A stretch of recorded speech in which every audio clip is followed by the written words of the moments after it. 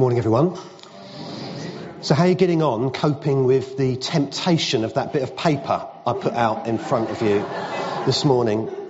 For those of you at home, I've put a little slip of paper on everyone's chair. Well, almost everyone's chair. There weren't quite enough. Although, why I put them on the front 3 rows, I have no idea. Like, whoever sits there. So if you haven't got one and you're brave enough, you could come and get one from the front. As it says quite clearly, don't read it. Don't open it yet. Your time will come. First, we're going to hear from God's Word, and I've asked Gemma if she would read to us. As you know, we're doing a series on the book of James, which Bible historians would tell us is the very first book, chronologically, in the New Testament, written by Jesus' brother, James. So this is right at the cutting edge of what the New Testament is all about. And these are the first words of that book. So thank you, Gemma.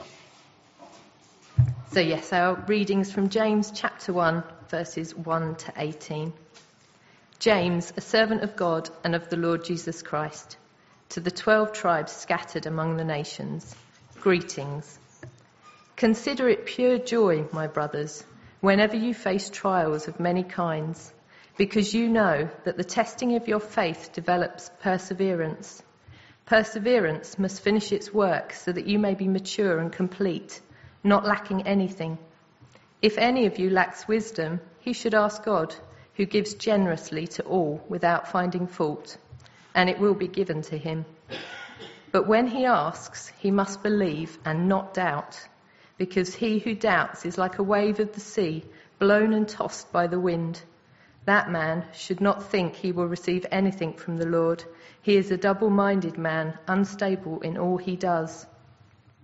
The brother in humble circumstances ought to take pride in his high position, but the one who is rich should take pride in his low position, because he will pass away like a wild flower.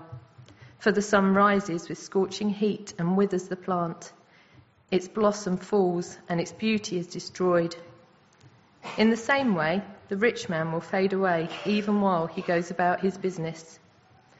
Blessed is the man who perseveres under trial, because when he has stood the test, he will receive the crown of life that God has promised to those who love him. When tempted, no one should say, God is tempting me, for God cannot be tempted by evil, nor does he tempt anyone.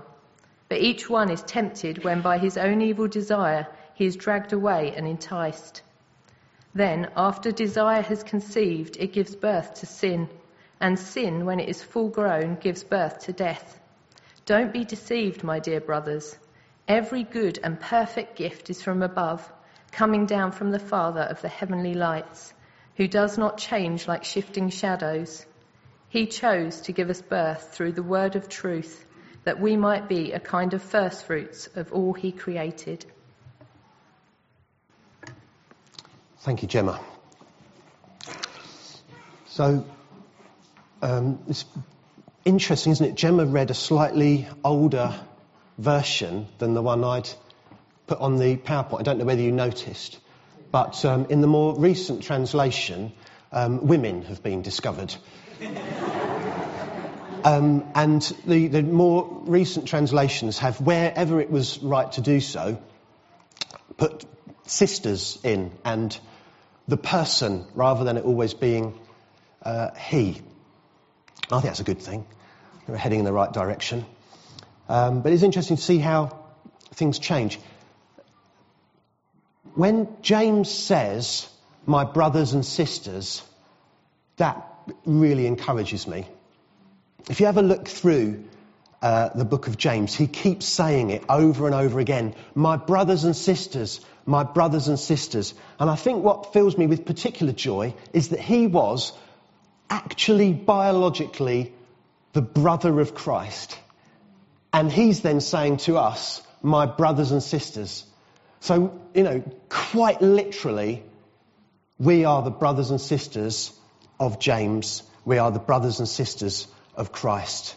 And this book is an amazing message from someone who was right there, who grew up with Jesus. Now, isn't it interesting the things he writes about?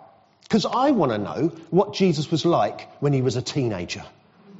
I want to know if he was a bit annoying to grow up with as an older brother who never did anything wrong. I want to know whether he was actually any good at carpentry. But he doesn't talk about those things at all. He gets on with what's really important. I think it was Socrates who said, strong minds discuss ideas. Average minds discuss events. Weak minds discuss people. And James doesn't take the opportunity to talk about all the gossip that he's got on Jesus. He spends all of his time focused on what's really, really important. He discusses ideas. And reading the book, it's powerful stuff. Like every line is a proverb in itself. Like it's just bam, bam, bam, bam, one after the other. So I really think we're going to get a lot out of this series that we're doing on James. Last week, Gary set the context for the series that we're doing. So if you missed that, do go back and watch it, because it sets a lot of the historical context that we need to help us get the most out of this. But the key thing to think about, really, is that this is a now and not yet book. So it's been written by someone who, do you know what? He wasn't actually convinced by his brother. Did you know that? Like, having grown up with him, he wasn't convinced. If you look at, someone could look this up, John 7, verse 5, it's quite a damning line there about James. So James was not convinced. Anyone find it? John chapter 7, verse 5. Go on, Sally. But even his brothers didn't believe in him. Even his brothers didn't believe in him. So James didn't believe in him. Then he sees his brother brutally beaten up, hung on a cross. What's he thinking at that point? We don't know, because he doesn't tell us. But he obviously then has some dramatic conversion experience. I'm not sure exactly when that happened. But James is one of those people who sees Jesus get beaten up, crucified in this horrible, torturous death, and then sees him rise from the dead. So Jesus appeared to the disciples first, then to 500 people, and then to his brother James. So he's one of these people who sees Jesus in his new body and sees what the future's going to hold. So this book is written saying, right, I now know what it's all about. I now know that that prophecy that we've heard that the Messiah's coming has happened, and he's here. And he's now into the new promised land, but we're not yet. And so this book is written to the Christians, who are called the followers of the way at that time, to say, we need to encourage you because this amazing thing has now happened. But as Gary was explaining last week, it's not all going that well. Stephen has just been stoned, and everyone is now running away. I mean, they actually were told to go into Judea and Samaria and spread the message, but they basically stayed in Jerusalem spreading the message. Then Stephen is stoned, and they go off, and they're panicking. They're being dispersed. They're being sent apart. And James is worried that people are going to lose it, that this incredible message is not going to get to you. It's not going to get across to where it needs to get to, because it's all getting a bit hard. And James has seen how tough it can be. So what he's saying is, now and not yet. We are a privileged people. We've been chosen by Christ, and we are brothers and sisters in Christ. But also, it's not yet. We're living in a far from perfect world, and you know what? It's pretty tough. And he gets pretty fired up in this book. He has some pretty harsh things to say. And I don't know how this is going to go this morning, but some of you might feel it a little bit harsh. Particularly if you're going through a tough time. because this is about trials and temptations, and I can't tell from here what you guys are going through, and you can't tell what I'm going through. But God knows, and this message is for us. So, I think there's two things that we're going to be working on this morning. We're going to be thinking about the pressures that we're facing.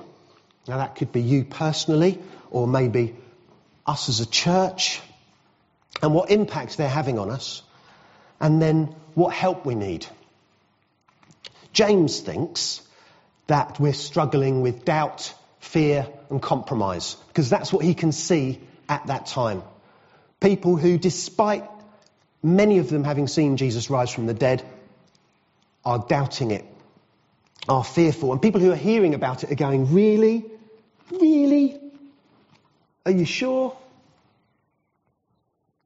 Fear, because they're being persecuted, they're being attacked. Stephen's just been stoned to death.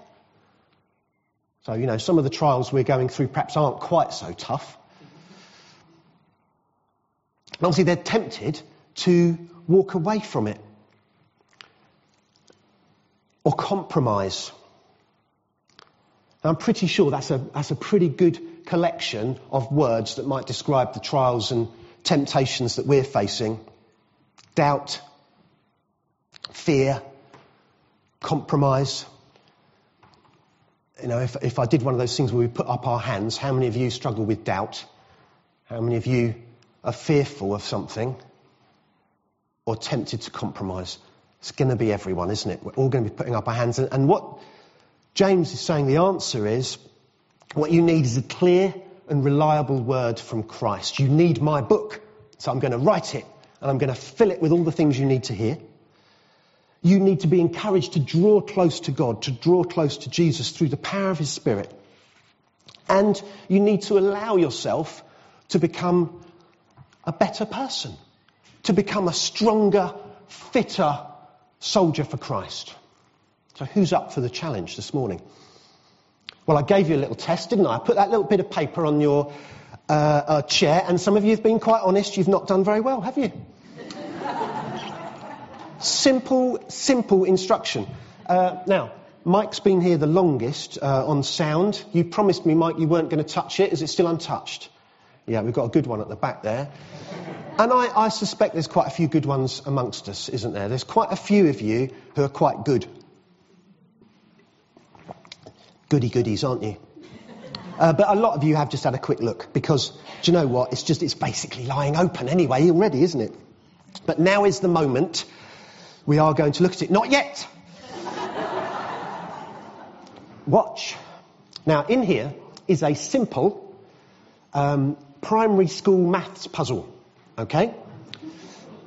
Now, the test of the temptation was not to look at it, which you failed.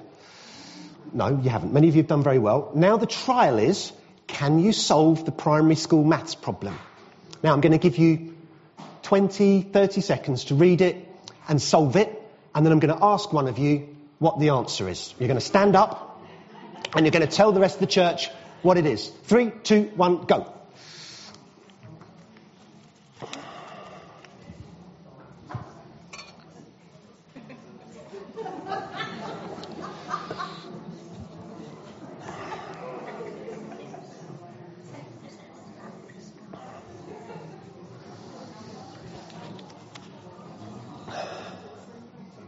Okay, ready? If 5, 6 and 7 score 4, 9 and 5 respectively, what's the lowest integer to score 55? Dave, stand up please. What's the answer? I've got no idea. Well, at least you're honest. Have a seat. Stand up, everyone who does know the answer. No, it's actually not a primary school puzzle. It's actually a very high-level Mensa question. But it was an interesting experience, wasn't it? A trial of fear. Now, some of you started laughing immediately. Nervous laughter. I can't do this. I don't even know what integer means. I was going to be strict with you and say no talking, but some of you I knew you'd have a real breakdown at that. So you're immediately checking with your friends. Do you know what an integer is? I don't know. And how can 5, 6 and 7 score 4, 9 and 5? That doesn't make sense. How can we possibly solve this in 20 seconds? So some of you start to panic. Some of you give up. Some of you are still working on it now. You're not listening to a word I'm saying because you are one of those people who will not let it beat you. You reckon you're right up there with the top of Mensa. So come on, let's solve this thing. 5, 6 and 7 score 4, 9 and 5. So it's got to be something lateral, hasn't it? It's not going to be obvious. It's not just adding up, taking away, dividing. There's nothing you can do with these numbers. Multiplying, division. It doesn't make sense. So there's got to be lateral thinking. You're then looking at the number of letters in each word and you're thinking, right, well, 7's got 5 letters, so is it how many letters there are in it? No, but you're getting closer. It is to do with the letters that are in the word. Now you've got to think laterally. Look at the letters that are in the word. Now, I think we may have a few people solving it, a few hands fluttering. So, Daniel, come on then, stand up. What do you think it is? 11. They're Roman numerals. The Roman numerals. Now, can you see 5 has got IV in it, which is 4. 6 has got IX in it, which is 9. And 7 has got a V in it, so it's 5.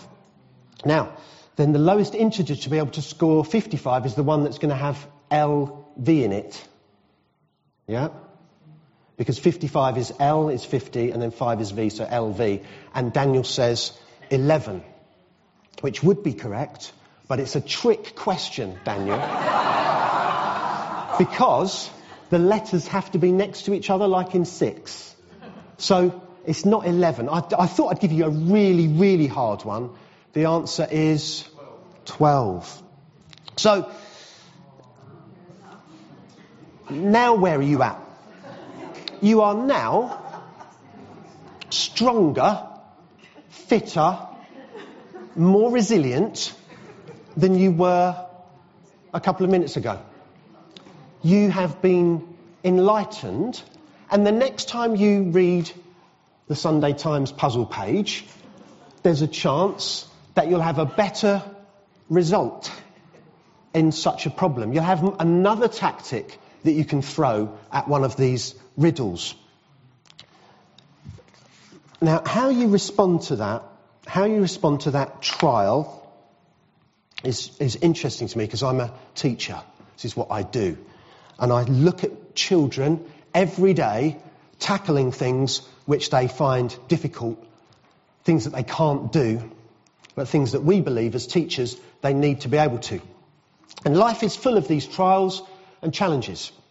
This is obviously just a very facetious example, but what we learn from it is important. That for that moment in time, you were focused on trying to solve that.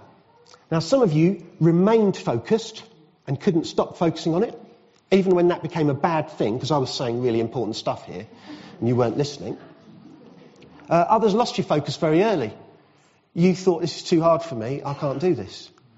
Some of you saw it as an opportunity to grow and develop and think, I'm going to solve this.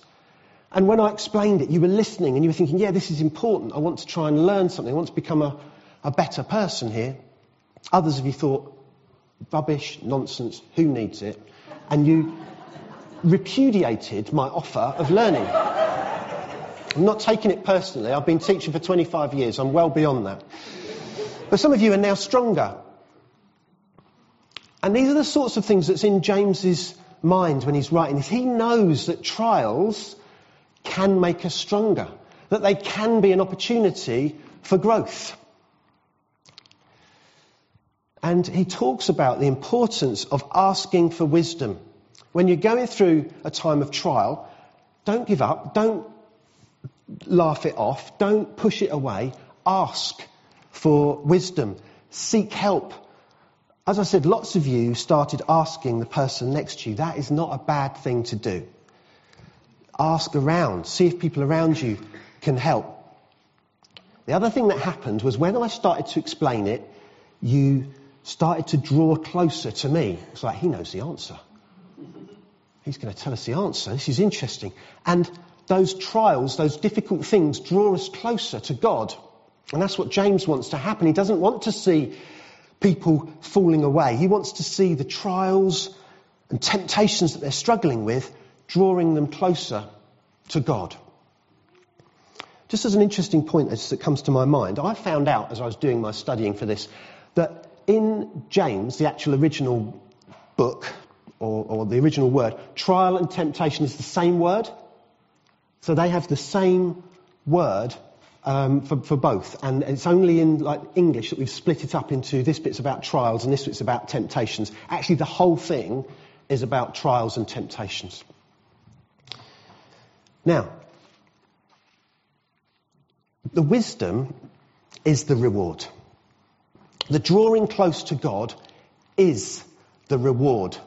That's what we are being encouraged, going through these difficult times. James wants us to grow in wisdom and grow in our closeness to God. He's gone from being an unbelieving sibling to now a position of revelation. And he wants others to have that experience as well. He wants us to have that reward. Now, as I mentioned, I'm a teacher and I'm always reading educational studies. There's a brilliant one done by MIT recently. The task involved clicking circles on a screen. So candidates were presented with circles and they had to click them. One group was paid $5 to do this. Another group was paid 50 cents to do it, and another group was told to do it for free. The results? The group doing it for free was the most efficient. The group that were paid 50 cents were the worst, and the group that were paid $5 were behind the group that did it for free. The intrinsic motivation of, this nice person's asked me to do this, I'll try and do my best for them, I'll do a good job. That intrinsic motivation was better than being paid $5 to do it. Interesting, isn't it? Because you would think that the people who were paid to do it would do a better job. But the conclusion of it was that people will only work as hard as they value the reward. Now, clicking the circles on the screen, people getting paid $5 in the end thought, this is rubbish. I can get paid $5 doing much more interesting things than this. And to be honest, I don't even need $5. I'm bored. The people doing 50 cents thought, this is really rubbish. Like, what on earth am I doing this for? This is terrible. I am not doing this properly. And messed it up. Whereas the people doing it for free thought, he seems like a nice guy, this researcher. He's obviously trying to do something important. I'll give it my best shot. The intrinsic reward of wisdom, the intrinsic reward of drawing close to God, is the best reward that we can offer.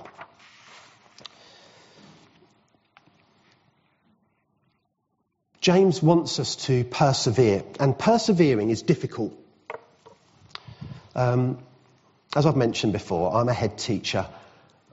Persevering in my job is tough, and I know some of you have got tough jobs as well. John has just retired this week from being a paramedic. Round of applause for John.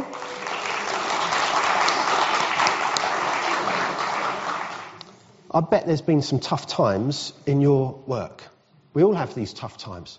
One thing I've been trying, I'll just give it to you as an idea. If you're going through a tough time at the moment, I've been given this book. It's just a notebook, but it says on the front, "For I know the plans I have for you, declares the Lord, plans to prosper you and not to harm you, plans to give you a hope and a future," from Jeremiah. And what I've decided to do with this book is to write in it every time I am really, really struggling with something. And I've only written in it twice since I got it. But when I look back at the things I was struggling with, the things that are almost bringing me to tears with how tough they were at work, I now look back at it and I think, really? Was I anxious about returning to school after COVID, after lockdown, and setting up a lateral flow test centre? That was easy. That was all right. What were you worried about that for? Why was I worried about these colleagues leaving the school and me not having them in my senior leadership team anymore? We're all right. We're doing okay. It's really interesting to look back and see things and go, oh yeah, I remember I was struggling with that at the time. So often we don't actually write it down and we just move on. And we don't celebrate actually what's happened. Why don't you just take a moment and think what you would write in your journal if you were to write it today. What are you struggling with at the moment? The other thing I do before I allow myself to write the thing I'm struggling with is I write all the things that I'm grateful for. And they can be as simple as the garden, the birds, my bird box, my car, having Sky TV on my phone. Which I don't have anymore. I'm quite regretful about that. So let's have a think for a moment what you would put in your journal. Maybe things that you're grateful for, but also things that you're anxious about.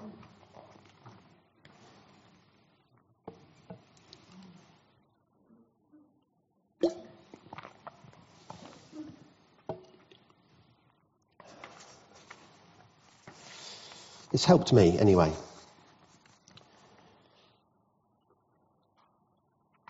James says, "Consider it pure joy, my brothers and sisters, whenever you face trials of many kinds, because you know that through that testing, your faith develops perseverance." Jesus has taught his brother a key lesson here, a key lesson that actually we should be joyful in these times of trouble. He's taught him that these temptations, these trials don't come from God. It says later on that God doesn't send them. He can't be tempted, so he's not the one sending them. But when you're going through these things, actually be joyful, because it's those things that bring you closer to God. My father-in-law, I told him I was talking on this text on Friday, and he said, James chapter 1, no one wants to be given that. And I thought, oh, thanks a lot, everyone. But he said, better to be with God in the storm than be without him in the calm. And I just think that's really true, that actually these trials, these storms, give us those opportunities to draw close to God. And as I said, I don't know what trials you're going through at the moment. You might be thinking, this is absolutely not relevant to me because my trial is more than I can cope with. But James had seen his brother get beaten up, have a crown of thorns thrust into his head so he's bleeding, whipped with leather whips with bits of glass and rock put in it so his back was ripped off, nailed to a cross, absolutely brutally murdered. And yet he's still saying, these trials, consider them pure joy. I mean, that's quite a thing to say. And James knows the importance of getting this right, because even when he was doubting, he was listening to his brother. He would have heard his brother in Matthew 13, verses 11 and 12, say those really kind of contrary words where he says, for those that have, more will be given, and those that have not, even what they have, will be taken away. And this is all about what's called the Matthew effect, that actually conquering these little things makes you stronger. And if you conquer that one, you become stronger again. And if you conquer that one, you become stronger again. If you conquer that one, you become stronger again. We talk about this a lot at school, the Matthew effect, in terms of things like reading, that people who've conquered the basics in reading can then do better with the more complex bits of reading and then can do better with the next bits of reading. So those children who are sung to as babies and read to as babies are at a better starting point, and guess what? They're going to learn to read faster, and then because they can read those easy books, they can then move on to the more interesting books, and it just gets better and better and better. If you can conquer the trials that are set in front of you, you then become this stronger, fitter person. You can be joyful knowing I've conquered that and I can put that behind me. Talk about this a lot in school as well for those children who are not coping and who are failing. Because then every time they fail, what they learn is, I can't do it. So therefore, the next problem that comes my way, I'm not going to try it. Because trying it hurts me. I try it, I fail, and I've got to take that personally. And James doesn't want that to happen to the disciples. He knows the Matthew effect.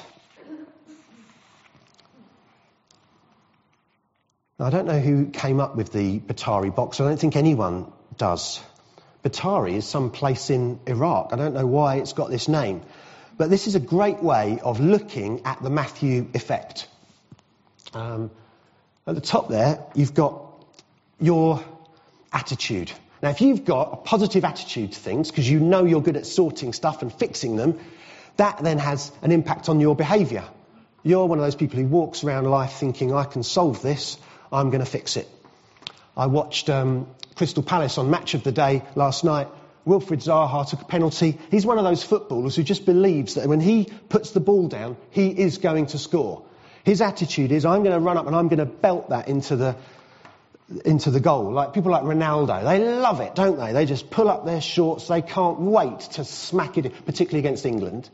And then when the England players take the penalty, they think, oh man, I'm rubbish at this. I'm not going to be able to do this. We always lose at penalties. And they kick it over the bar.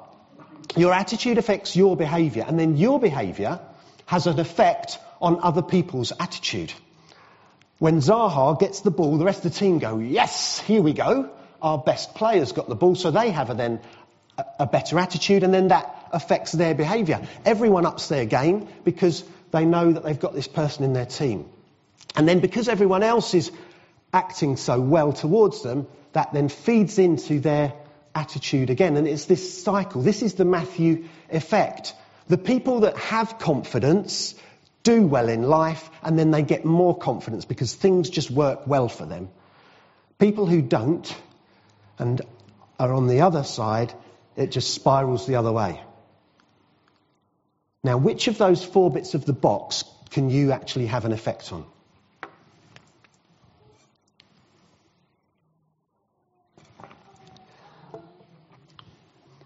Which bit? Who thinks they can change their attitude? Right? You've got an attitude to my shirt. I can feel it. Right? Now try and change your attitude to it. You can't. You either like this shirt or you think it was a bad choice for a Sunday morning.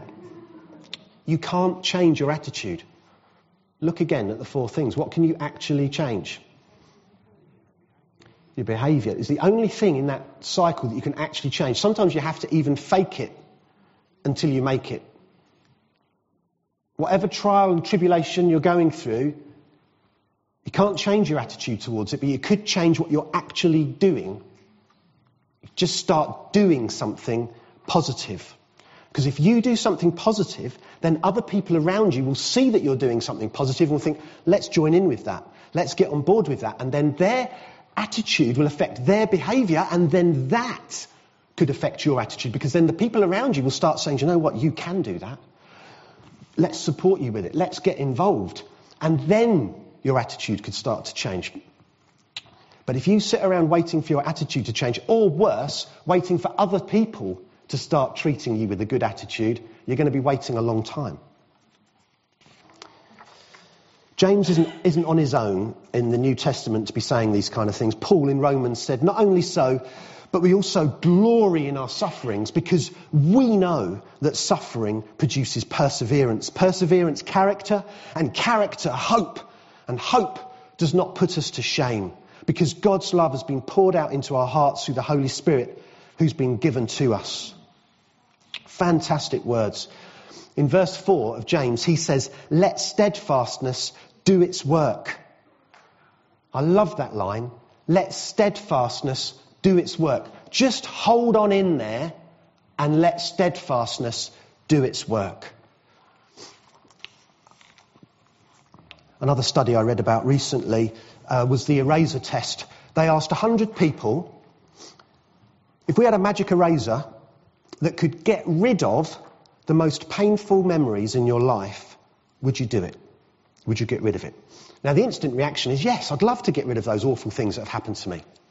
But then when they said, well, actually, really, So if we get rid of it, you also lose all that you learned from it, all the lessons you gained, all the things you learned about yourself, all the resilience that you gained from that. Do you want to rub it out? About 95% of people said, no, actually, on that basis, I'll keep it, thanks. What doesn't kill you makes you stronger. I'll keep those difficult times that I've had. There's also this wonderful motivational conclusion in verse 12. Blessed is the one who perseveres under trial, because having stood the test, that person will receive the crown of life that the Lord has promised.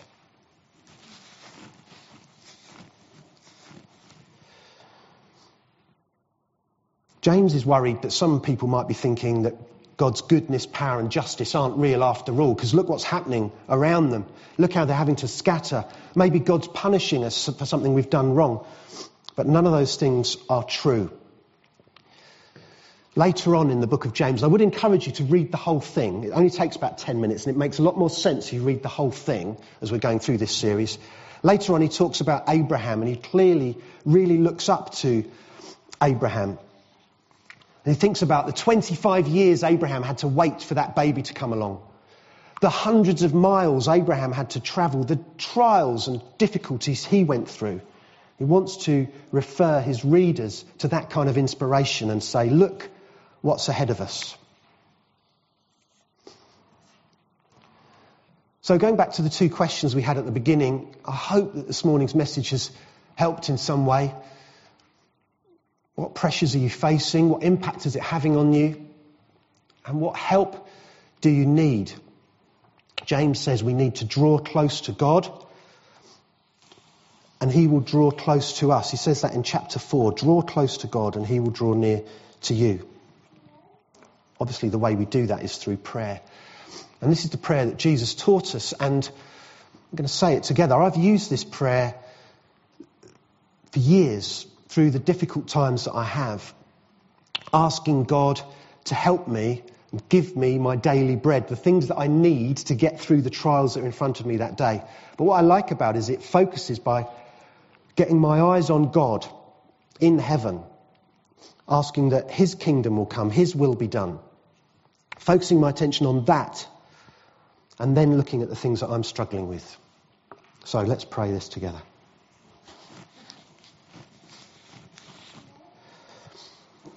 Our Father, who art in heaven, hallowed be thy name. Thy kingdom come, thy will be done, on earth as it is in heaven. Give us this day our daily bread, and forgive us our trespasses, as we forgive those who trespass against us. And lead us not into temptation, but deliver us from evil. For thine is the kingdom, the power and the glory, forever and ever. Amen. And there is that wonderful line there, lead us not into temptation, which of course it also means don't lead us into the time of trial, because it's the same word. It's okay to pray that we wouldn't be going through these hard times as well. And so if you're going through hard times, take the Holy Spirit with you. It's okay to pray that those times will come to an end, but if they don't, you'll be getting stronger and you'll be drawing closer to God as a result. Amen.